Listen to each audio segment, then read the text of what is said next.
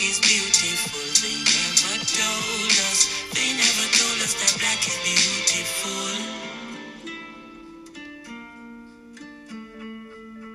Hey, best friend. Happy Sunday Fun Day. I'm your host, Kimmy J, and this is the Opinionated and Melanated Podcast. It's the last day of Black History Month, so we gotta make sure this one is blackety black, hence the title. So as always, I'm covering plenty of melanated topics, but with a twist. We're not veering off the blackened path this week, so if it's not crammed full of chocolatey goodness, you are not going to hear about it here. Just wait for next week. So let's get started. First things first, let's check our voice messages. Hi, Kimmy. Okay, so I listened to this in two parts. One day, yesterday, and then today. But anyway, so I don't remember my comments or what I wanted to say for the first part. But for the second part, I think that they should recast Black Panther. The photograph is a bore. And I like what you said about cancel culture and how white people have been doing it for years and years. I never thought about that. So that was a really good point. And lastly, the shade from Lori Harvey at the end was so hilarious. And I love your energy throughout the whole podcast. Yay! Can't wait to listen to the next one. Thank you so much, Jesse. I love that you don't agree with me on the Black Panther recast. I know I'm probably in the minority on this, but I just feel like it's too soon. He means too much to the culture and died too unexpectedly for us to not feel this loss and live with the weight of this loss. Plus, I didn't really mention it the last time, but I really feel like it kind of underestimates the vastness of our stories and creativity. It's like Black Panther as the leading man, and in this film, in the branch of the franchise, did extremely well. But it's like saying that's the only version of this world we'll ever get. Only T'Challa can lead. And that's all that's ever going to happen. Nothing can top it. But we forget Black Panther as a movie and T'Challa as a leading man carrying an entire film was laughable to Marvel and other movie studios for the better part of 20 years. Wesley Snipes and others tried to make this film happen, but were denied. And aren't we grateful of how the stars aligned for Black Panther to fall into Ryan Coogler and Chadwick Boseman's hands for an incredible run from Captain America Civil War all the way to Avengers Endgame. Even though we wanted to see more, much more at that, Ryan and Chadwick told a full T'Challa story that we need to bask in and cherish. And call me naive or optimistic, but I truly believe there are more stars to align and more lightning to strike in Wakanda. Oh, and shout out to Ruth Carter for being the first costume designer to have a star on the Hollywood Walk of Fame. She's the costume designer for Black Panther film, if you didn't know. Thanks again, best friend Jesse. I really appreciate your feedback and the fact that you utilize the Anchor voice message feature. It truly makes these podcasts real, and really I can have a conversation. And it makes me feel less like I'm recording from a bunker in an undisclosed location. I know not everybody uses Anchor to listen, and that's totally fine by me. I just love that feature. And speaking of multiple streaming sources, insert hair flip, the podcast is now available on Apple. I'm not sure when that exactly happened because Anchor usually is great about sending alerts when my podcast becomes available on like a different platform. But this time I didn't get any alert. And the only way I knew was when I was checking my episode data and it was like such and such percentage of your listeners were from Apple Podcasts. And I'm like, no, I am not even available on Apple yet. But when I saw the data, I went and searched my name again, and lo and behold, I checked, and there was my mug cheesing away. So yay! So anyway, so if you're listening on Apple or through any other source other than Anchor, please feel free to send me messages or comments or questions any other way you can. I have an Insta and an email address for this podcast. So if you check the descriptions, of my podcast episodes, the information should be there. So, and also send me like your questions whenever you can. Like I know, Jessie was saying that she forgot her previous questions because she split the podcast in half. Now, for me, I love an hour-long podcast because, I work from home now, but when I worked in the office, I was on my computer all day long. I didn't have to see the public or I didn't have to talk to a lot of people. So I used to listen to music all the time, but then I got so, 8 hours a day listening to music. I wanted conversation. I wanted interaction, and podcast was that for me. So I would get excited when I would see an hour-long podcast because I wouldn't have to figure out what I'm going to listen to or keep skipping songs or find the next jam or what's popping. I could listen to a podcast and really engage. But if you don't like the long format of the hour-long episode, stop it. And even in today's episode, I'm going to have a little intermission, which should be fun. But stop and send me a voice memo or text me or however you reach me and send me your comments because I don't want to miss out on your input. And I appreciate everyone for listening. And for anybody who listens, I really appreciate it. And what I really want to say is I want to be worth your time. And I think that's why I'm asking for so much engagement. It's not about fame or whatever. I'm not going to get famous for doing this. I'm not going to make any money from doing it, but just because I want to be worth your time. I want this to be a valuable hour that you spend with me, and I want to do it as well as I can just to do it. I enjoy doing this. So let me know even if you prefer the short or long podcast. Like I said, for today, I wasn't going to make my Blackity Black episode the shortest one. That's not going to happen. That's not a thing. But in the future, I am willing to make 30-minute episodes if that feels more reasonable to you. But for this episode in particular, I am going to have a short intermission.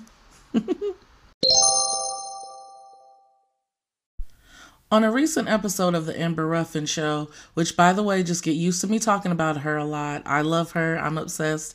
Anyways, on a recent episode, she decided for Black History Month to celebrate people from her own life that contributed to her, that were Black figures in her life that inspired her. And so she, she had her mom and dad. She had a doorman that always spoke, a Black doorman who always spoke encouraging words to her and things like that. So I've decided to do the same in that spirit. And so I've chosen 3 people that I want to celebrate today. And the first one should be no surprise. It's my Aunt Jan. I can't think of Black history. I can't think of Black women. I can't think of feminism and politics or any of those things without thinking of my Aunt Jan. I've spoken many times about the integral role she played in my education, and she took a personal responsibility for my education and what she spoke into my life and how she guided me through school and courses that I took and everything like that. But I also want to talk about and what I want to celebrate her for in this moment, because there's so many things, and I will continue to celebrate her all the days of my life. But I want to talk about how she always treated me like an adult. That might be one thing my mom doesn't like, that I always thought I was grown. But what I mean is she would have these conversations with me, and really engage with me in a way that adults don't engage with children, and not in a way that, spilling tea and telling me gossip, not in those ways. But, she gave me the freedom to speak my mind and to dig deeper and dissect information and things like that. And a particular instance that comes to mind is, when I started going to a particular school, I had to get bussed out of my area because I started this honors program thing when I was in elementary school. Shout out to Key. But anyways, so I was going to school that was not in my area, so she would drive me to my bus stop, and I'd sit in her car and wait on the bus, and we'd have these long conversations. And one day I was just like, you know what, Aunt Jen, I just really feel that we should, as a society, and I don't know if I use the word society because I was clearly in 3rd grade, but I was just like, I wish we'd get rid of money. Everybody just do their part, do something that they're good at, and we all just share and, just communal living. Again, I don't know if I use the word communal, but that's what I was getting across. I was like, oh, if I bake bread and I'm really good at building chairs, like I'll give you a loaf of bread and you give me chairs for my house. And she's like, oh, you're a socialist. And I mean, I laugh about it now, but like my third grade brain, like, you know, hearing that word in like hushed tones or, you know, heated political debates on TV, and it's spoken as, you know, you're being outed as a socialist. So it's like something terrible and bad and wrong. And I'm just like, no, I'm just saying we need to get rid of money and we all just share it. She's like, oh yeah, no, that's socialism. And, you know, so we started having a conversation about it, and she continued to explain to me what it was and things like that. But, you know, like no adult was engaging with me like that. And she, you know, nothing was with judgment, but it was in these conversations that I got to have, you know, very young. Like I remember, you know, I think I had to have been in like first or second grade, during the 92 election. And I remember like asking my dad, like, who are you voting for? Like, it's important to me that I know who you're voting for. All that stuff came from conversations that I had with my Aunt Jan. And, I love her for that, you know, and even in like the last days of her life, she told me something that she never told me before. She told me like how she looked up to me and what about me inspired her.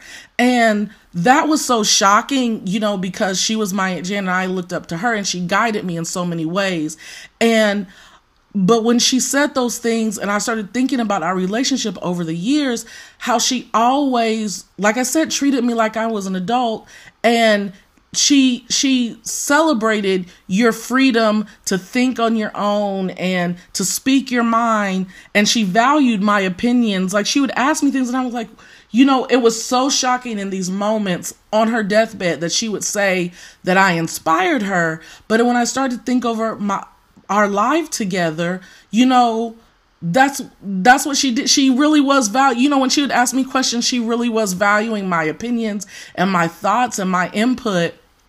And I was thinking about it today. I'm like, you know, in the Black community, and especially as a Black woman, you don't see your elders giving you that respect, like that. And I thought about that because, you know, being an oppressed population and intersectionally oppressed, you know, children were the one thing that many Black women had rule over, and they ruled, you know, and they kept that position of, they wanted that respect. They wanted Miss Deborah, Miss Brenda, you know, and it's no shade to them. They wanted somebody, you know, they had to have somebody to feel like, you know, that they had rule over. Like, you're going to respect me. I have to, you know, I clean that white lady's house all day and have to call her daughter Miss Sally, but you're going to respect me when I come home, you know, like that kind of thing. But Aunt Jan was never like that. She celebrated even children's autonomy and their free thinking and their right to decide for themselves and have opinions, even if they differed from their own. So I want to celebrate her for that. And secondly, my second person I want to celebrate is my cousin Patrick Fortson. And he is, you know, like when you think of him, he's such a talented singer. And lots of people know him for his singing. He's been on The Voice. He's been on Sunday's Best. He's also been on American Idol. Has an amazing, gorgeous, beautiful voice. But I always try to let him know, like when we have our serious conversations, which is few and far between, because we just like being silly. But that's not why I love him. That's not why he's special to me. I love his voice. His voice still gives me chills. I'm still in awe of what he's able to do with his voice. But I love him for just existing. He's one of the funniest people that I've ever met. And, you know, you have to, we're very introverted. You have to get us in our spots and in our comfortability to see it. But I mean, he's hilarious. And what I love about him also is, even though we're both introverts, he draws people to him. He is so much fun. People want to be around him. They want to hear what he has to say. They'll sit around him for hours. I know even people that felt like they didn't like him or came into it shading him or being jealous of his talent, if they sit and have a meal with them, 5 minutes into it, they're laughing their heads off in his face, questioning him, wanting to hear his stories. He is the ultimate joy and such a wonderful person to be around. And I think about those days in my freshman years of college when I first came to Indianapolis, and we used to do this thing that back in the day, I was going to say pre-COVID, but pre-everything, this is back in the day for real, we would like hang out after church. And it wasn't about like which clique you were a part of. It was just like, hey, who's hungry? We're all going to Steak and Shake. We're all going to Denny's. We're all going to whatever 24-hour place. And we'd just go hang out.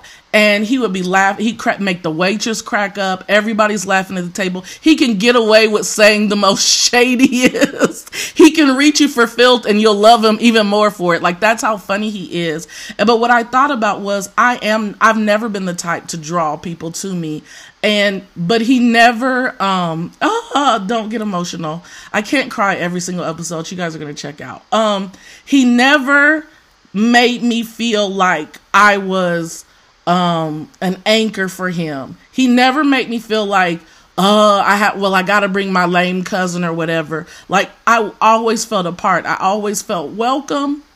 I always felt like he wanted me there. I never felt awkward. And there are people that I knew before I even met him, but I never was invited to their house or to their dinner parties or to hang out until I was with Patrick. And some of them, after he was gone, that's when it ended. But I never went over since. But in that moment, with him, I never felt unwelcome. And I love him for always making me feel welcome, because I don't feel welcome any places. But I love Patrick for that. And he is the most lovable, funny, warm, incredible person, human being, unicorn you will ever meet. Okay, so if it sounds a little different, if you notice a difference in the sound quality, I had to take a little break and get my composure. I'm really shocked. I'm not shocked, but I'm also shocked that I cried. I'm a big crybaby. But anyways, the third person I want to celebrate is my first ever academic advisor, Dr. Terry Jett at Butler University. She is incredible and has been the epitome of goals for me ever since I met her when I was a freshman at Butler in 2003. She is, she's so amazing. Like, I'm stammering to really put it into words, and even saying her name, I feel like I'm a freshman all over again. I'm like, oh, I'm nervous. What if she hears that? She's not going to hear my little podcast. So I'm just going to talk. To come from Kokomo and not have experienced many or if any Black teachers at this moment. I don't think I'd had a Black teacher yet. Dr. Terry Jett, being a young Black woman, a scholar, so unapologetically Black, so cultured, and takes trips to Africa routinely, takes students on trips to Africa to do, not just to see the sights and take pictures with starving children, but to do the work. And she's so engrossed in the work, was incredible for me. I was so in awe of her.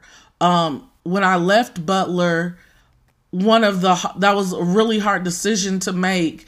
And one of the things that made it so hard was I did not want to leave her guidance and her teaching, because she was just so incredible to me. To walk into her office and to see her achievements and her awards and her collection of amazing literature and all this Black culture all over the walls and all these artifacts and things from her trips and her travels, her office was like another world to me, and it felt like the epitome of goals. I remember like looking up, her educational background to see what road do I get to be able to teach Black political thought like Dr. Terry Jett. She was not only my intro to politics professor, like I said, my freshman year, but she was also my academic advisor the entire time I was there. She was just so amazing in the face of some really racist, bigoted, I call them children. I have a hard time with calling college students children. But students would say the most ignorant things in her classes and in her presence, and I'd be like, do you not see this Black excellence right here? But you're talking about, well, the only Black people I ever saw are on the news and they're always hurting people. Like, this is a real comment. This isn't something I'm making up. A real person said this in class. A real woman said this in class. All I ever see is Black people on the news and they're always hurting people. So what am I supposed to think? Oh, I got Butler stories for days, but I'm just going to end with this one. Well, it's a two-parter. So like I said, Dr. Jett was extremely busy. She was doing her thing on campus, in the community, and around the world, literally. And I remember, like, I just felt so small. And one day I was waiting for her and she was like running late for our meeting. And so I'm sitting in the waiting area and I think like the receptionist or something was there. And I was just like, she always forgets about me or something like that. And I did not know she had walked in. I was so embarrassed. She was like, actually, I didn't forget about you. I had this and this and this to do, and I'm here now, so let's get to work or whatever. And we walked into her office, and I just totally just swallowed my whole foot and just kept right on going. And she didn't stay there. She didn't keep an attitude with me. She checked me, and we went on about our business and did the work that we needed to do. But I love her for that. I mean, she was just amazing. But one story in particular that I was so fortunate to meet up with her in 2019 and get to tell her just a snippet. We didn't have like a long heart to heart. I don't think I don't think my heart could have handled that right then. But I had to tell her about this instance that sticks with me and that I share and has meant so much to me. And I'm sure many campuses, it's taken on many mantras over the years, but back at Butler in 2003. It was like 2003. I don't say that. 2003. There were these campus mandated, official campus stickers that you could have, that faculty and staff could have, and to qualify, and I think there was a training required or something, but to qualify as a safe space, in particular for LGBTQ community, and it had a rainbow pyramid on it, I believe, or a flag of some sort. And she, not only was she unapologetically Black, she lived on campus with her 2 young children. And she lived in my dorm, actually, my freshman year. And, she had of course, a big suite on the first floor. It wasn't like where the other girls are, but she had her own, suite inside our dorm. And she had that sticker on her door that she was a safe space. And, so that let people know that if they were facing any abuse or anything, that they could come to her if they wanted to come out, like any part of their journey, they could come to her. And there were many all over campus, but some bigots came into our dorm and set her door on fire.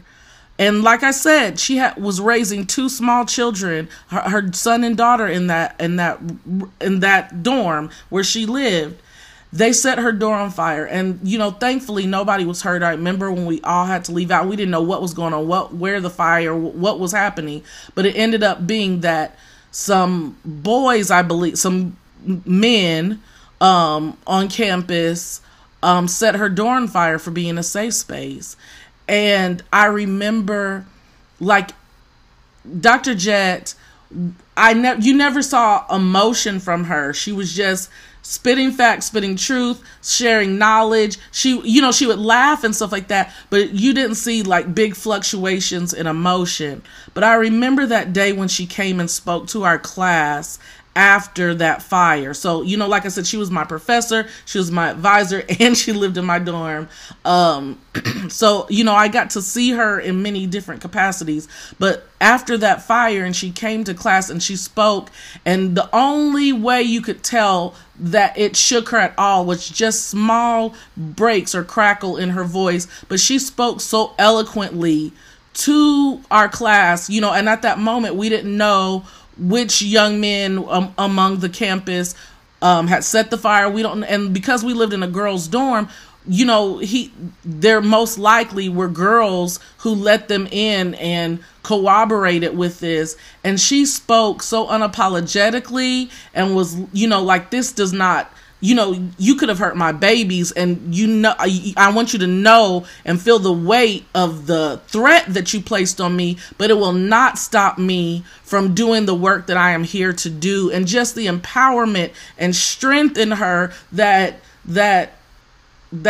was so inspiring and moving and encouraging to me, that has stuck with me all this time. I was a freshman then. I'm 36 right now, and it still makes me emotional. It still inspires me, and I'm still sharing that story. And she is so deeply ingrained, even though we don't have a deep relationship and she doesn't know me super well. I want to put out into the universe just how much I celebrate her, just how much I am inspired by her. Just even when I left Butler, I was still looking her up, still seeing what she's doing in the community and sharing information about elections and doing PBS specials. Like, she is that woman.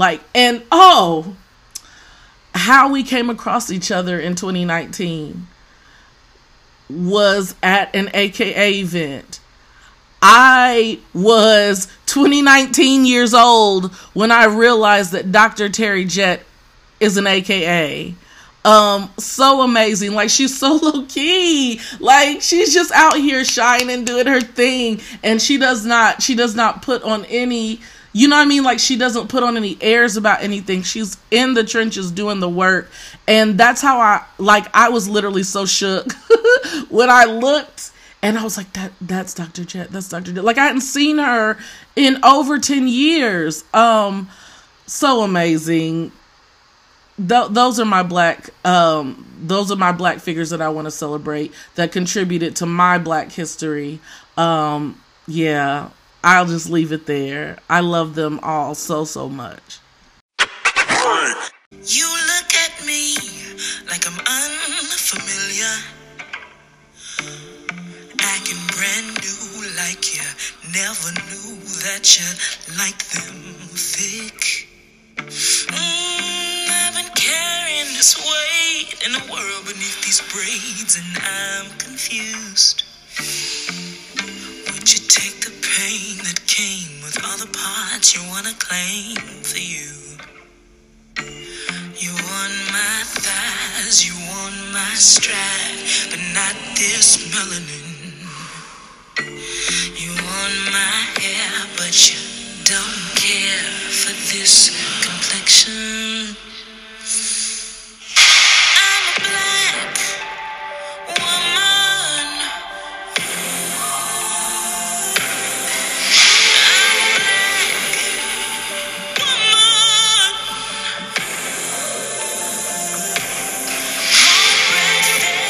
Sweet tea sipping, Nubian queen with the skin that glistens.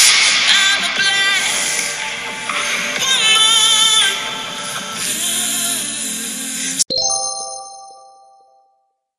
There you go. I hope you enjoyed your intermission. That was Danielle Brooks, and that song was Black Woman. So next, I want to celebrate some young queens by a little segment I want to call There You Glow, Girl. I so just made that up.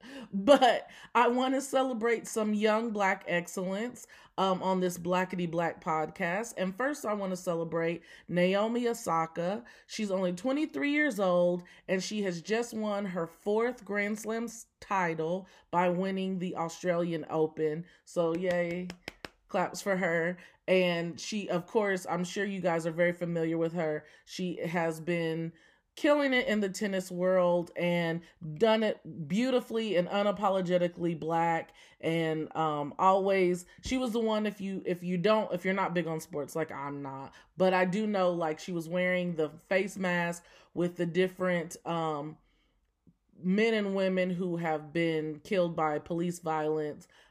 She's had a Floyd mask. She's had a Breonna Taylor.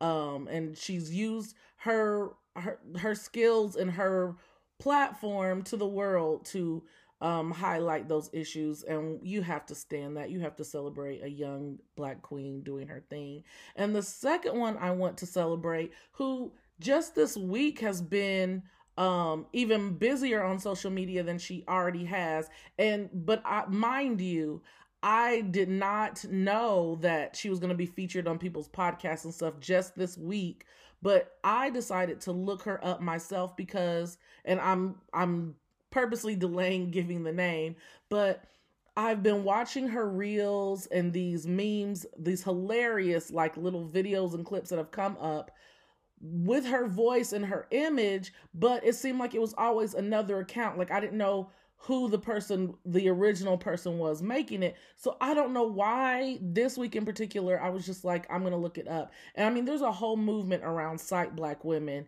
and you should look it up. They have social media accounts. They have scholars working on this issue of Black women in particular, their causes, their platforms, their theories being spread across the world without them getting credit and knowing where it came from.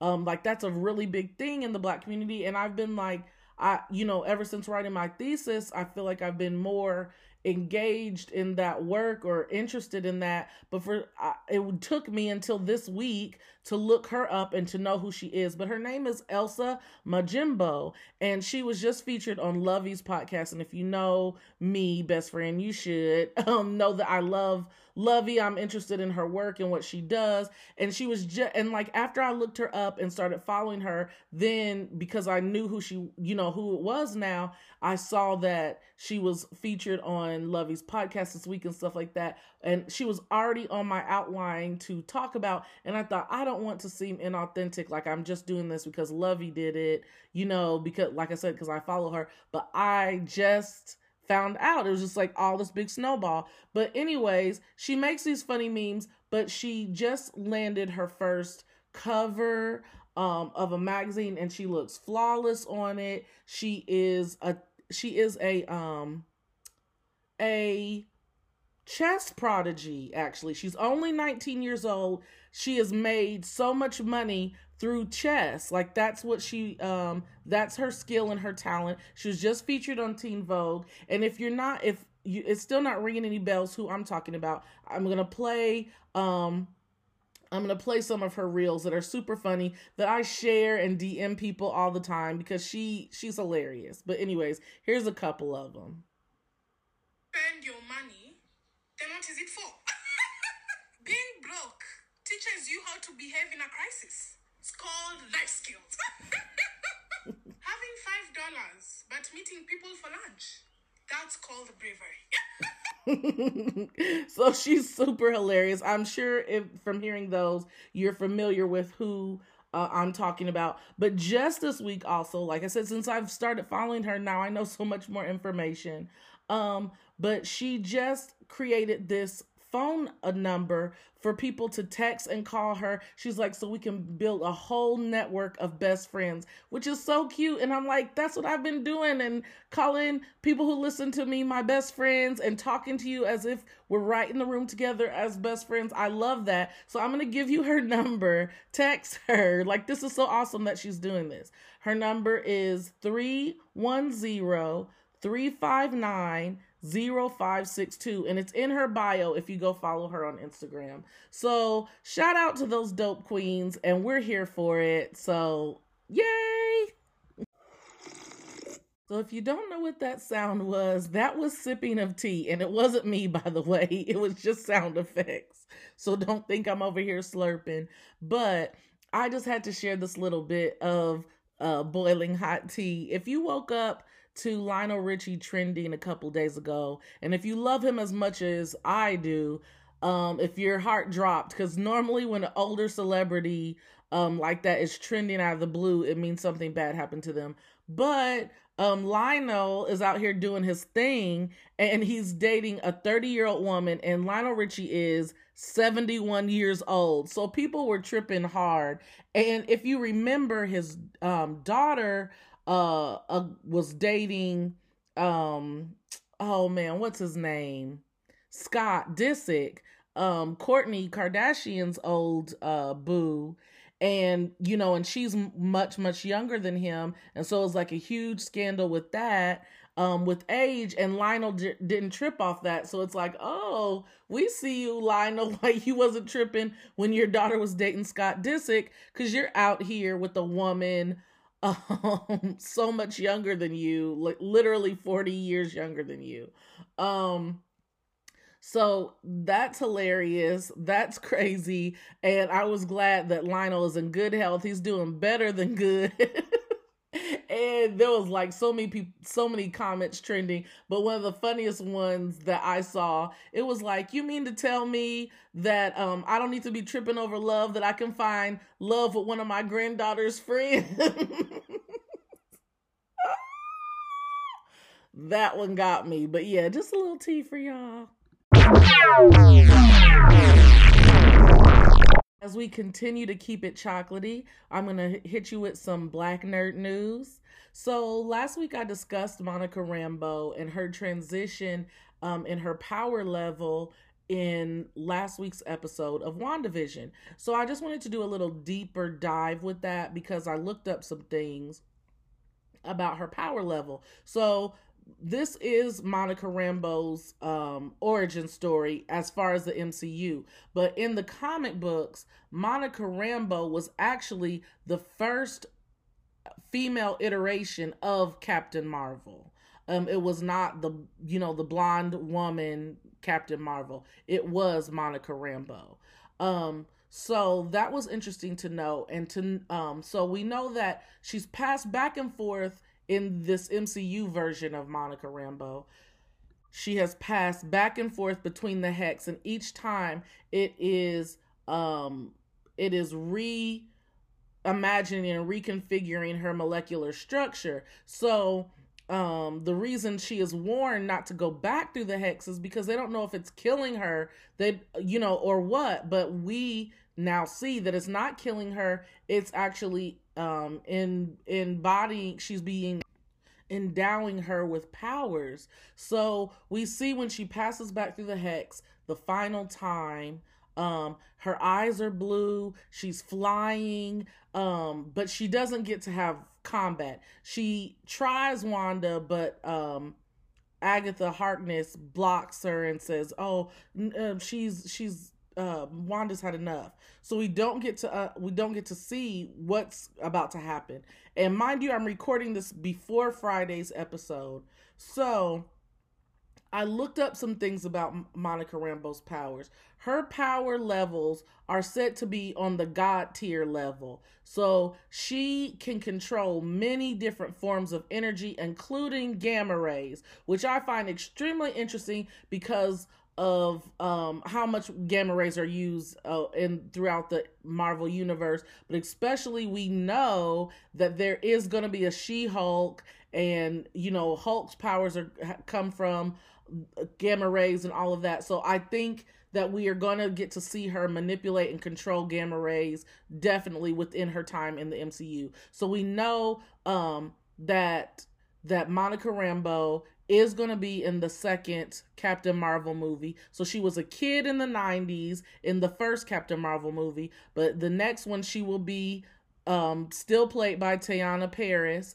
And so I'm excited to see where they take this character. She could do so much. So say she has God tier level powers, I need to see all her tea. Like, I'm so excited. And I got really nervous when she passed back through the Hex and her eyes were blue. Being this Black woman, and you think of all the different things about us that I think of The Bluest Eye and different things like that where black women hate themselves. I'm like, please don't let her eyes stay blue. So I was so glad when, her eyes lit up to show that she has powers, but they turned back brown. I was like really relieved. I don't know if anybody else felt that way, but I was like, I don't want them to make it like she's powerful, so she has blue eyes. I don't know if you guys, see those like negative connotations and layers. I don't know if it's just me. Let me know how you feel about that. But I'm glad that her eyes do turn back brown. But I wanted to also highlight the actress Teyonah Parris because she's really excited about her role. I saw a little clip of her speaking about what this means to be this powerful black woman, superhero in this MCU world. And she was so energetic and excited about it. And I just wanted to look her up and all the other things that she's involved with because there was many I didn't know. I'm not a Mad Men fan. I did not know that that's where she got her mainstream attention and stardom was from Mad Men. She also went on to star in the independent film Dear White People, not to be confused with the Netflix original series. She's was in the indie film that inspired the Netflix series. So I've never even seen the original Dear White People film. I've only watched the Netflix one, which I love the Netflix one, but that makes me even more motivated to see the original film. She was also in Chirac, which I haven't seen that, and I know I have access to that on streaming service. I've seen it suggested to me. I got to get up on this. But here's some new tea. She will appear later this year in the new version of Candyman starring the beautiful Yahya Abdul-Mateen II. So that's really interesting, and that's something I'll be looking forward to. I hope it's not too scary that I can handle it. I think his beauty will calm down my fear. Anyways, some other Black nerd news. Do you guys know Black Lightning is back? Season 4 is underway. It's not available on Netflix yet, but here's the good thing though. It is available for streaming on the CW app, and the CW app is completely free. And it since the CW is a regular network show channel, the episodes of Black Lightning that appear on CW on, I think it's on Tuesday, they are available on Wednesday on the CW app, which is awesome. So I've been keeping up. I'm current with this new season. I'm really excited. I'm very sad that China, who is one of the stars of Black Lightning, she already let the cat out of the bag that she will only be in the first 4 episodes of this season, and we've already seen 2 episodes. So I like keep counting them down. I'm like, we only have 2 more left with China. She's the most powerful being on the show, and she's leaving. So that really breaks my heart, but I want to see where they take this final season of Black Lightning. So if you are into Black Lightning, know that you can see it now for free, even if you don't have cable like me. I don't have cable, but check it out. So yeah, a little nerd news for y'all. Hey, best friend. So if you saw that Elijah McClain was trending or featured in several news stories this week, just in case you didn't get a chance to read them, or maybe this is the first time hearing his name and you don't know what it's all about, I just wanted to shed a little light on that. So his name has been mentioned in the news a lot lately because in Aurora, Colorado, where he was murdered, they've been doing an independent investigation into his death. And this week, they vocalized that their preliminary findings are that the police and the paramedics were to blame for his death, which, if you know how he died, that's not surprising, but what is surprising and very good is that they are looking into this. The city of Aurora is putting together its own independent police monitor to get to the bottom of this and get justice for his family. And I want to share his story with you just in case you don't know it.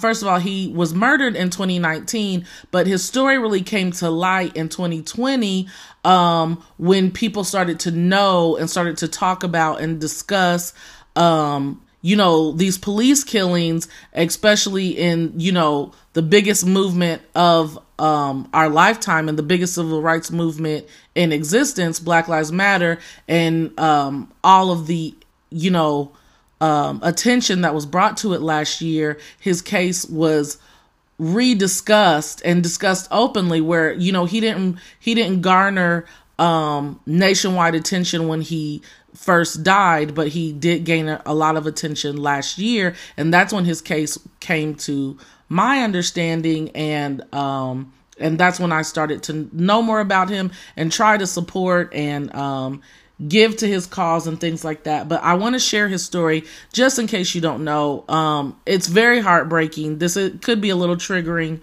but it's worth discussing, and I hope that that the city of Aurora is able to give his family justice. It is well deserved, and I would be remiss if I didn't mention that today that I'm recording this, February 25th, is actually his birthday, and he would have been 25 today. So let me just share with you his story. So on the evening of August 24th, 2019, Elijah McClain was walking home from his local convenience store. Elijah routinely wore a mask when he was outside because he had anemia and became cold very easily. A passerby noticed Elijah wearing a ski mask and flailing his arms and listening to music in AirPods. They called 911, although they told the dispatcher that they didn't believe anyone was in danger. When the officers arrived, they tried to stop Elijah, and he continued walking and said, "I have a right to go where I'm going." When an officer touched him, Elijah said, "I'm going home. Leave me alone and let me go. No, let me go. I am an introvert. Please respect my boundaries." A struggle escalated, and 3 officers wrangled Elijah, who weighed 140 pounds, towards a lawn and threw him against a wall, then tackled him to the ground. One of the officers applied a carotid control hold around Elijah's neck, while Elijah cried and pleaded. "Ouch, that really hurts," he said. "I'm so sorry. I don't have a gun. I don't do that stuff." At one point, an officer spotted another officer's body camera pointed at Elijah and said, "Move your camera, dude." Elijah was handcuffed. Then medics injected him with ketamine to sedate him, a dose appropriate for a much larger man than Elijah was. McClain suffered 2 heart attacks while he was taken to the hospital. He was pronounced brain dead on August 30th, 2019. He was 23 years old. None of the officers or medics present at the scene were charged. And so his story really, it's really heartbreaking, and to know a little about him, and to see videos, and I encourage you to look him up, because he was a very delicate, young man, and, he may have been on the spectrum, but you could tell that, he was very, docile, and I know that those movements, and the grabbing of him and stuff probably really triggered him. And that little story, the little quick story it was actually a story, the short story of his, altercation and, eventual murder, with by the police. It was very short, but some of the other information that I read, he even was like begging and telling them, like, "I love people. I love you. I don't mean to, I wouldn't cause anybody any harm. I don't hurt people."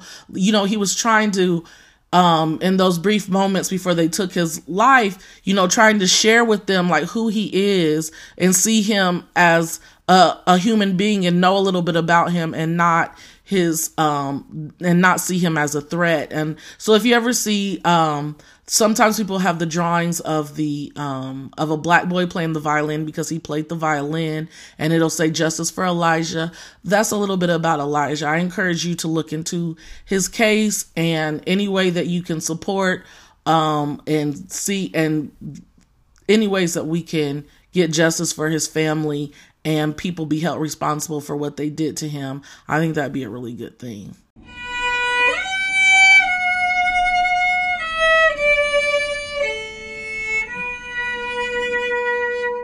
All right, best friends, it's time for a word.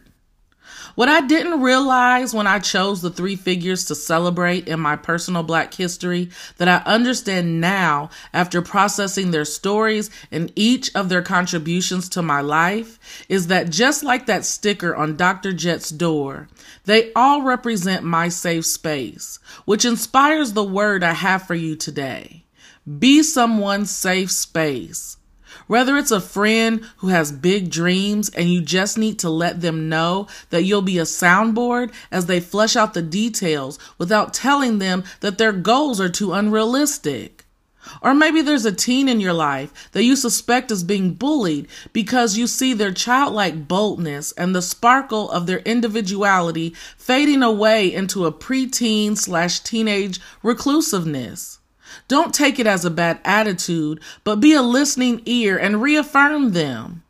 If there's a loved one in your life that you sense may be struggling with their identity or sexual orientation, don't out them or project your own convictions onto them, but signal them to let them know that your love for them and their place in your life won't change no matter what. Stop telling someone that they're weird, especially in the Black community. We hate when those outside of our community try to pigeonhole us into only one way of existing, but we're quick to force the monolith agenda amongst ourselves. What you call playful teasing could be isolating someone you love. You made fun of your little sister for the same things you love in Issa Rae. You alienated that Black boy in high school for the same energy you celebrate in Donald Glover. Y'all stan Lakeith Stanfield for the exact same things you bullied your neighbor for wearing and doing. We are not a monolith. Let's protect each other's sparkle at all costs. And with that, I'm going to bring this Blackity Black episode to a close. We are officially best friends. Call me every 5 minutes. Bye! Lift every voice and sing till earth and heaven ring. Ring with the harmony of liberty. Let all rejoicing rise high as the listening skies. Let us march on till victory is won.